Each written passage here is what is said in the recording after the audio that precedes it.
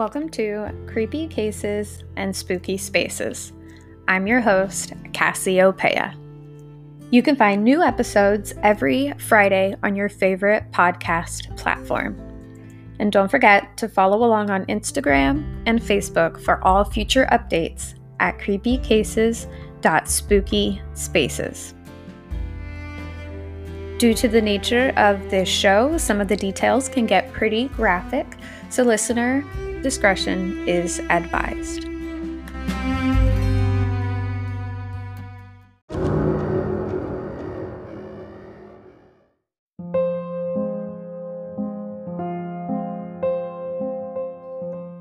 Before I start my episode today, I want to speak about something that I hold in very not high regard, that's not the word I'm looking for, but high importance. And I feel that we don't talk about it enough. And today, on the day that I'm recording this episode, I actually found out that I lost a dear friend to his battle with depression. And I just, as someone who battles with depression myself, I just want to say that if there are any of you out there who are also fighting the good fight, please reach out. If you ever feel like you can go no further, please reach out and talk to someone. Whether it be someone you trust, whether it be a hotline where it's completely confidential and anonymous, and a stranger, please reach out. There's no reason for you to feel like there's just no hope at all. So I actually want to take the time to dedicate this episode to Carl.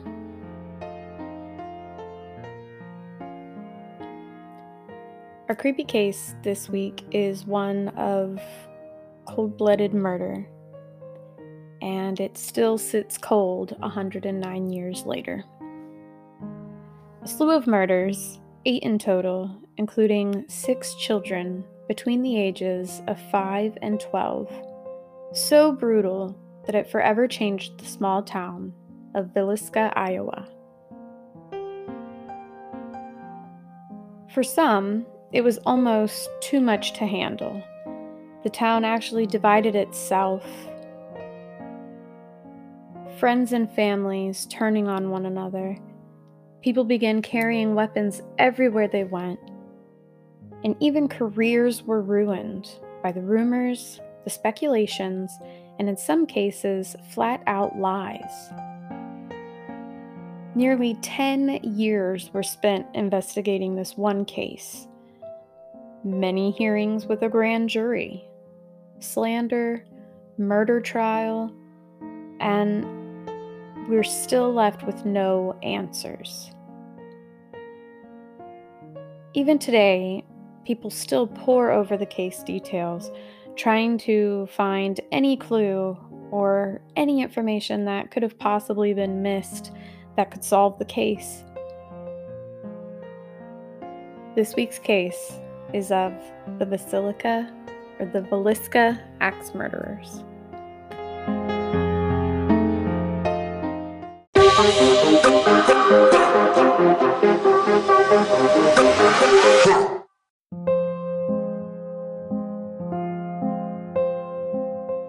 Located in Montgomery County, Iowa, Villisca in the early 1900s was a close-knit, thriving town. A grand spot to grow, a successful business, a rather quiet town funded entirely by its residents. While the murder took place in 1912, the lingering effects still haunt the town to this day. On June 9th, Lena and Ina Stillinger attended church, and while they were supposed to be visiting with their grandmother later that day and stay the night, after the Children's Day service that they performed in, all of that changed when Catherine Moore invited them to spend the night with her family. And the Children's Day service was the end of the year Sunday school event, and Sarah Moore was co-director with her children and other members giving speeches and recitations. Josiah Moore called the Stillinger household to ask permission for Lena and Ina to spend the night. And while their parents were out, their older sister gave the green light and said that she would pass the message along that the girls would be over at their house. Now, no one expected this would be the last time the Moores and the two young Stillinger girls would be seen alive. Around 9:30, the group made their way back to the Moores' home. They indulged themselves in some cookies and milk, and then retired for the evening. Sometime after midnight, someone took Josiah Moore's axe, snuck through the house, and bludgeoned all 8 sleeping members. Now, according to a crime scene reconstruction done by the town coroner, which we don't know if these are the actual movements of the murderer or murderers, but this is kind of the idea of what happened. The killer had taken an oil lamp from a dresser, removed the chimney, which is the little, the glass piece that goes over to protect the flame, and placed that piece out of the way under a chair. They bent the wick in two to minimize the flame, lit the lamp, and turned it down so low that it only cast the faintest glimmer in the sleeping household. The killer then made their way up the stairs to the bedroom of Josiah and Sarah Moore. Raising the axe so high above their head that it actually gouged the ceiling, he brought the flat end down onto the back of Josiah's head, crushing his skull and most likely instantly killing him.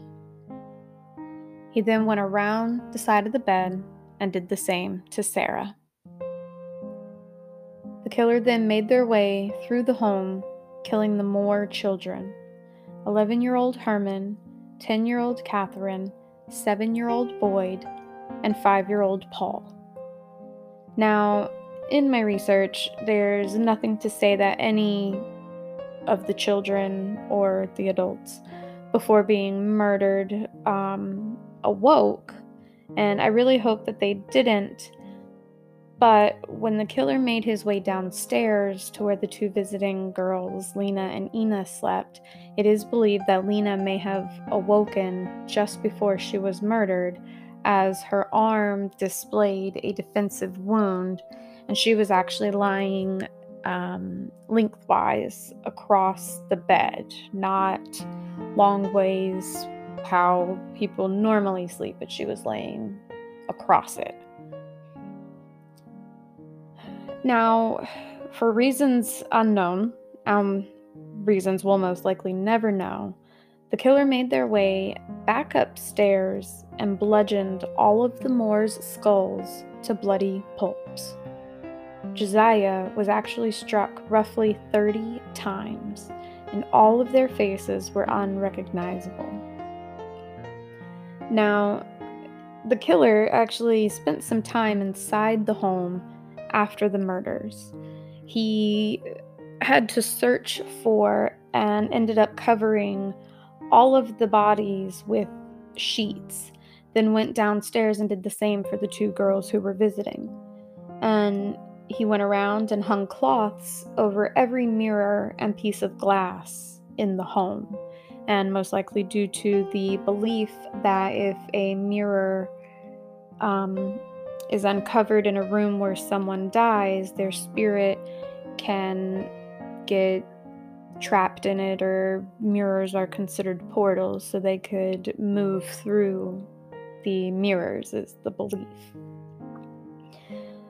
The murderer also took time to wash his bloody hands in a bowl of water, and there was actually a plate of food that was found. The murderer also removed a 2-pound slab of bacon, wrapped it in a towel, and left it on the floor of the downstairs bedroom next to a piece of keychain that was later reported not belonging to the Moore family. While it also hasn't been confirmed, there is speculation that the killer used the bacon to satisfy his sexual needs before he put the lamp back at the top of the steps, took the keys, locked the door, and vanished. Now, during the investigation, they found 2 cigarette butts in the attic. So they actually think that the murderer snuck in and waited for the family to go to sleep before making their way down and murdering the family.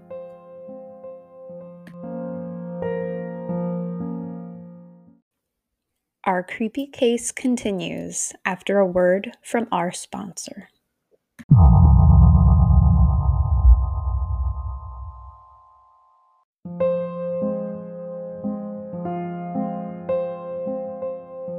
Around 5 a.m. the next morning, Mary Peckham went out to hang laundry.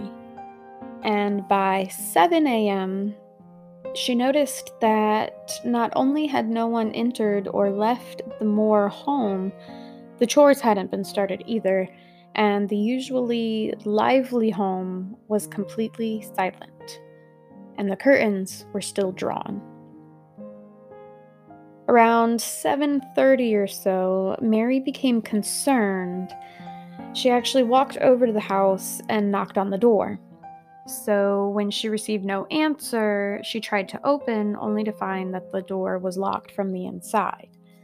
So she let out the chickens and called Josiah's brother Ross, setting into motion one of the most mismanaged murder investigations.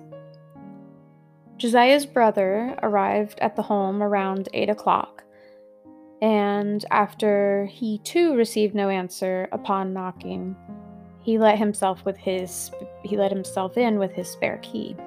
Now, during his inspection of the house, he found 2 bodies covered in a bedsheet in the back bedroom, along with blood on the bed.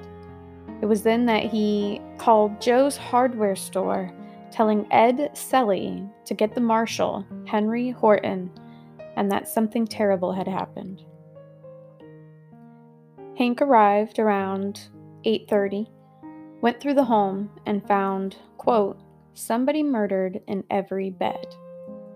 The axe, which had been partially cleaned, was actually left leaning against the wall of the downstairs bedroom where the 2 young Stillinger girls were found. Horton had brought along with him Dr. J. Clark Cooper and Dr. Edgar Huff, and he brought the minister, Wesley Ewing. They were trailed by the county coroner, L.A. Lindquist, and another doctor who was actually the first to examine the bodies and estimate the time of death, F.S. Williams, who, upon exiting the home, clearly shaken, stated, "Don't go in there, boys. You'll regret it until the last day of your life."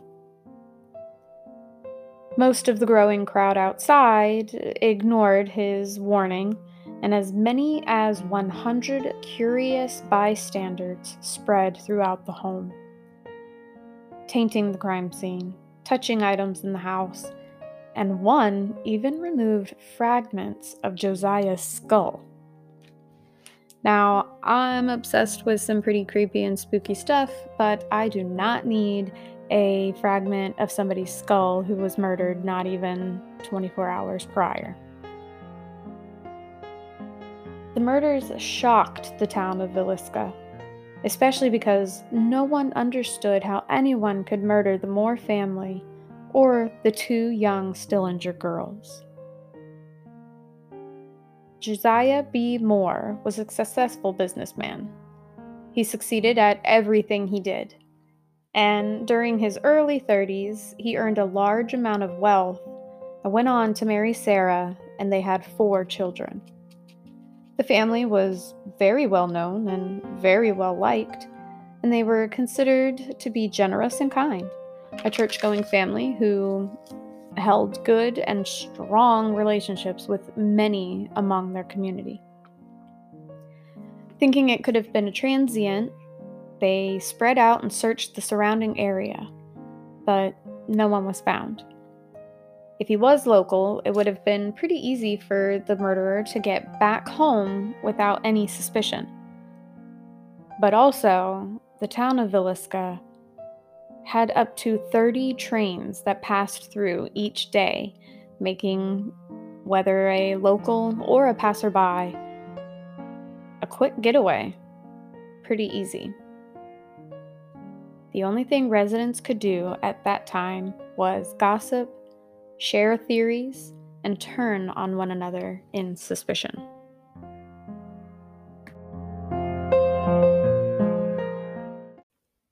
Our creepy case continues after a word from our sponsor.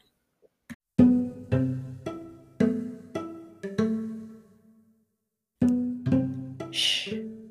Do you smell that? The fairies must be whipping up something new over at the Wiccan Fae Candle Nook. The new layered candles are a must-have for any candle lover.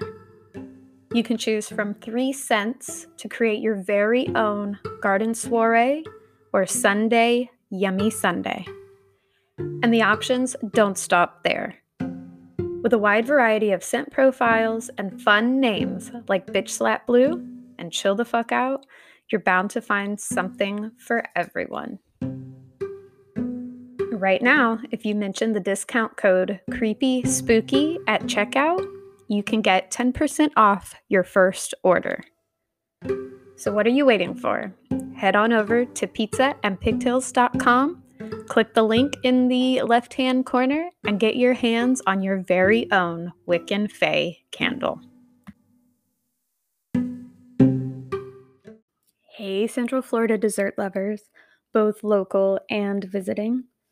Are you in need of a cake or a variety of goodies for an upcoming birthday, anniversary, or just because you're an adult and don't need a reason to treat yourself every now and then? The team over at Storybook Delights is ready to accommodate all of your sweet treats needs. Ashley, Steven, and their little man Lucas, who, by the way, is actually a super fan of creepy cases and spooky spaces, are ready to go with a wide variety of treats, from cakes to cupcakes to cookies to cake pops, and so much more.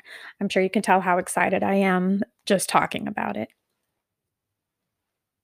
The best part is that all the items are 100% custom made, meaning you choose the item, you choose the theme, you choose basically everything. Or you can tell Ashley to take creative control and let her create a masterpiece. And right now, if you mention the podcast, Creepy Cases and Spooky Spaces, you'll receive a half dozen order of cake pops added on for free. And with delivery to Disney resorts, Universal resorts, and to your own front door, it just makes sense. Definitely reach out and put an order in. And as someone who has tried quite a few of her creations, I have to say they are delicious and I definitely recommend them. So head on over to Facebook or Instagram, search Storybook Delights, and get those orders in today. I promise you, you will not be disappointed.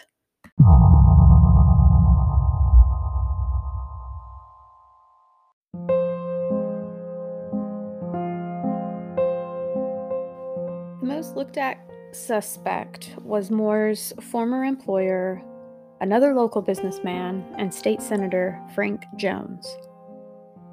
He was never officially charged, but he did undergo an investigation by a grand jury, and his political career was destroyed. Many were convinced that he used his influence to have the case against him dropped, which, it's a possibility. Now, the reasons that Frank Jones is a suspect are pretty strong.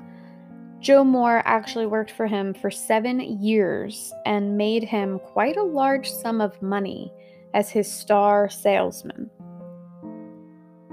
But Moore left his job with the farm equipment business in 1907, very unhappy with Jones's required hours of 7 a.m. to 11 p.m., 6 days a week. He set himself up with his own sales company and took the large John Deere account with him.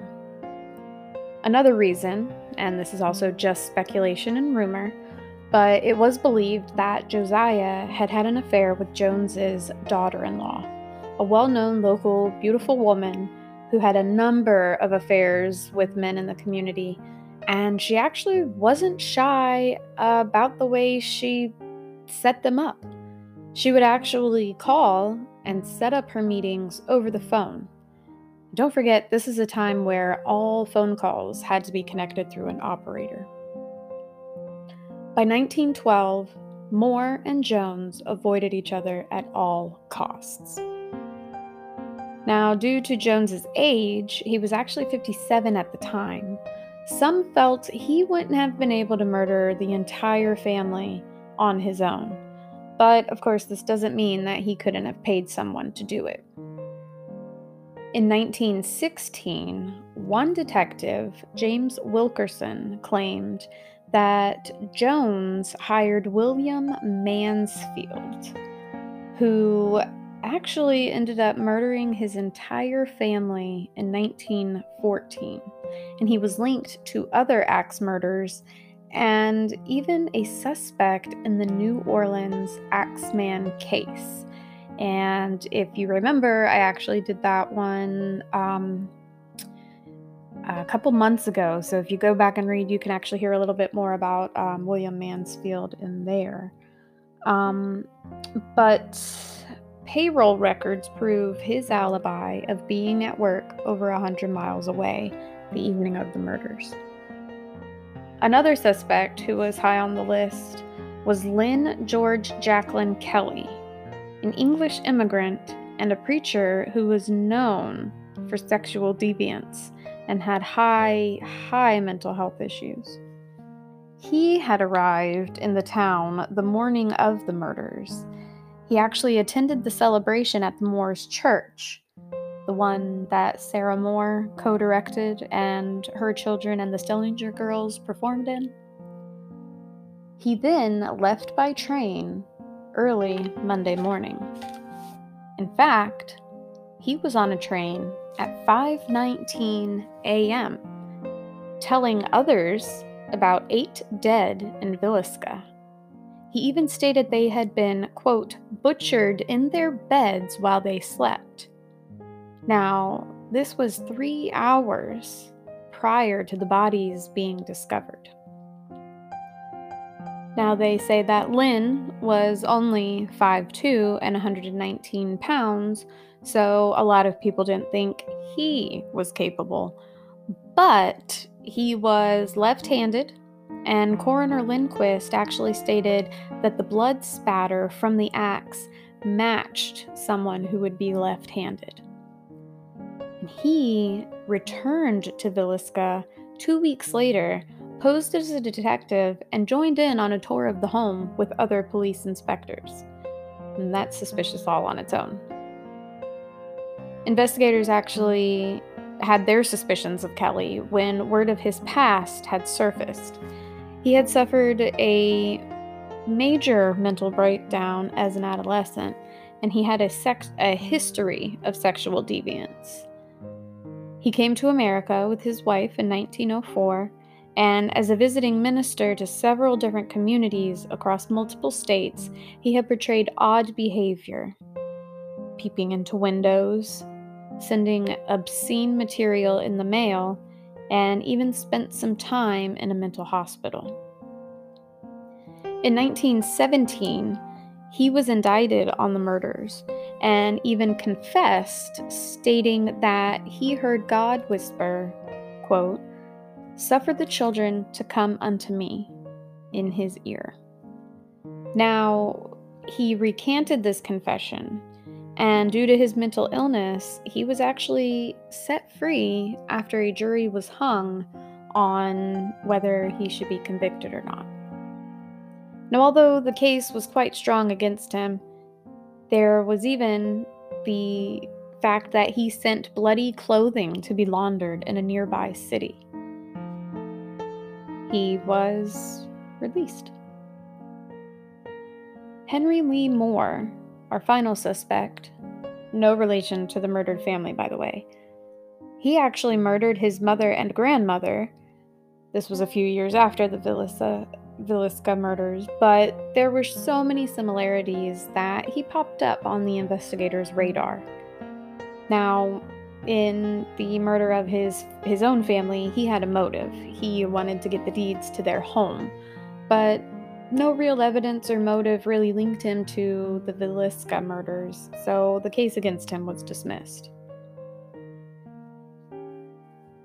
Now, as morbid as it sounds, I would actually like to visit the Villisca home.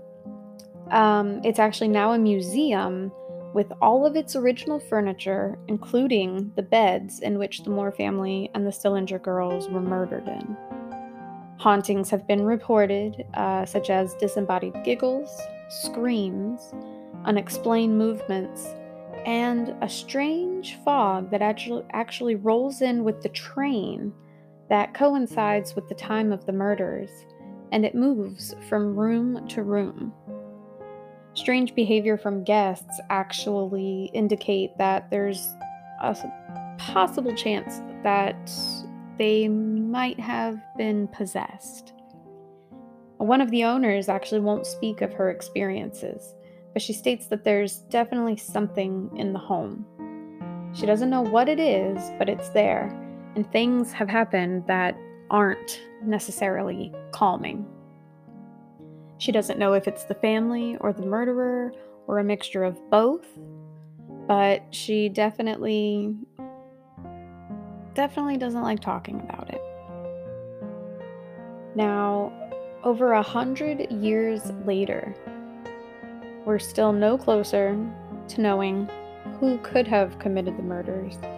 We have very little evidence, we have strong suspects, but no real answers. Now, I'm willing to bet that the murderer was Lynn Kelly, the sexual deviant who was on the train 3 hours before they even found the bodies or knew that the family had been murdered, telling people that there were 8 people dead in Villisca, the one who confessed to it but then ended up getting off because he had mental illness. I mean, how else, if you didn't commit the crime, how else would you know about it 3 to 3.5 hours prior to the crime? But yeah, so tell me your thoughts though, because I'd love to hear if there's any other theories, or if you live in the area, if you know any more about the crime and anything that's actually come to light.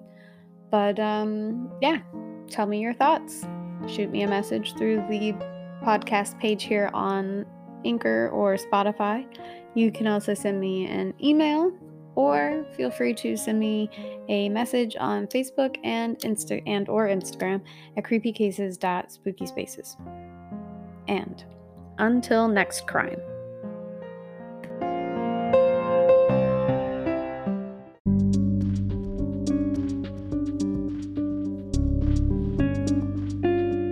Creepy Cases and Spooky Spaces with Cassiopeia is a Pizza and Pigtails production, with research, writing, and editing done by yours truly, Cassiopeia.